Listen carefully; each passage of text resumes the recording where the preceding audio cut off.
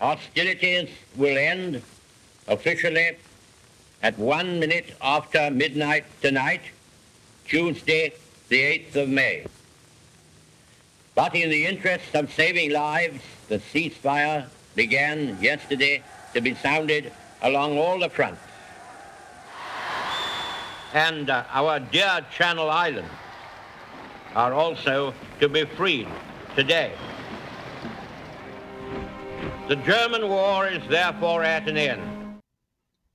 75 years ago today, that was Winston Churchill announcing that World War II was over. The Germans would surrender to Allied troops just a week after Adolf Hitler killed himself. And I think a lot of people forget that Canadian troops played an enormous role in stopping the Nazis, freeing allies, including Italy and the Netherlands, taking part in a number of battles over almost 2 years. And we sent 150,000 troops, and we would end up losing tens of thousands of young men. But to this day, we still share a very, very close relationship to the Dutch. And normally on this kind of day, there would be a lot of ceremonies of remembrance overseas, which have all been canceled, of course, by the COVID-19 virus. John Hetherington is a retired historian and teacher and leads groups of Canadians to the battlefields of Europe each year. It is great to have you, John. You know, I don't think most Canadians today even understand the enormity of the role Canada played, but also just how tough our soldiers were. No, they probably don't. And, you know, I'd have to say that probably it's the fault of, you know, our education system. Even though I was a history teacher for 30 years, I may have spent more on the Canadians in the First World War and the Second World War than your average bear, for obvious reasons. Right. That's my real key interest. But it's a pretty abstract thing for Canadians to understand. Just the proximity of Europe, what was going on, the politics involved, and, you know, these soldiers left, you know, even by the Second World War, there's a lot of the children around from those veterans of the Second World War. And these soldiers left, and then they came back, and in most cases, they didn't really talk about their experiences for one reason or another. So they never really were able to put it all together. And that's basically what I've been doing the last 20 years, is helping people fill in those gaps. And on a day like today, there would be a number of ceremonies. Certainly, you know, we have a tremendous relationship with the Dutch. They have a very loyal and very heartfelt loyalty to this country because of what we did, because we freed them from the Nazis. And so there's a very close relationship that would normally be marked on a day like today, and it can't be because of, you know, this pandemic. Yeah, the ceremonies in Holland especially were to take place between about May 2nd and through to the 10th. I was to be leading a group of soldiers of the Seaforth Highlanders from British Columbia who were instrumental in liberating a big section of the eastern side of the Netherlands.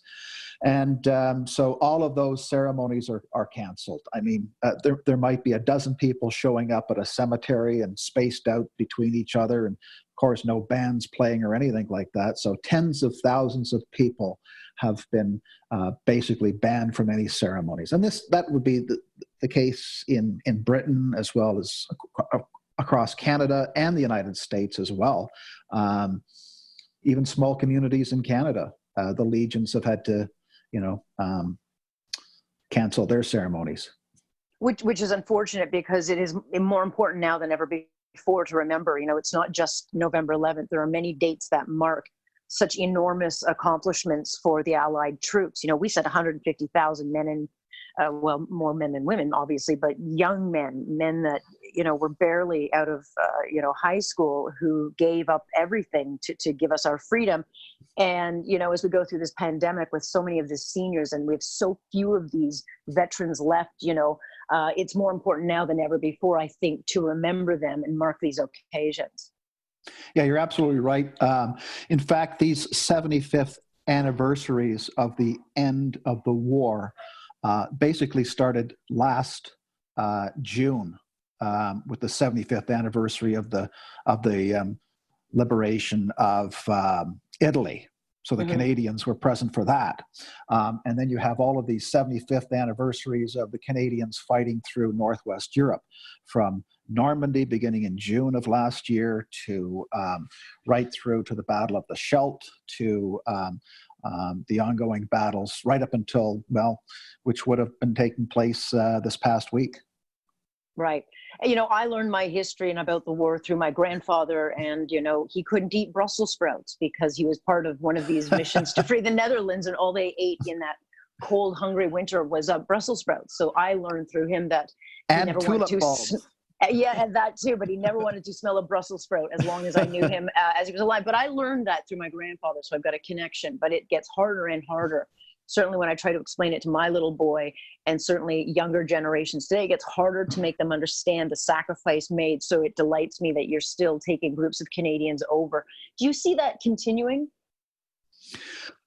I see it even becoming more pronounced and a greater amount of interest because of the fact that the people that I take now and have been taking for about the last 10 years on these various battlefield tours are looking to rediscover the roots of their grandparents who were in the First World War, and then of course their parents in the Second World War. So they're the baby boomers. They're in their late 60s, early 70s now, and they've got the health and they've got the means by which to travel, and so they're very interested in taking a look at this now.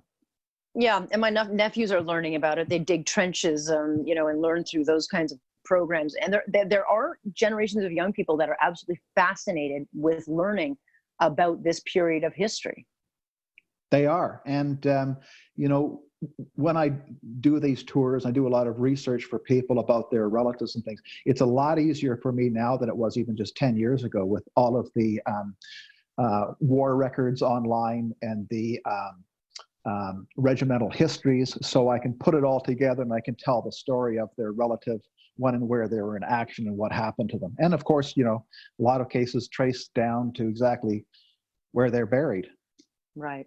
Well, it's unfortunate that we won't see the pomp and pageantry and the normal ceremonial, remembrance of an occasion like this. But certainly, it's good to have people like you who remind us, and I appreciate so much your time. Well, I appreciate talking to you today, and this has been certainly my little bit of ability to remember the 75th as well.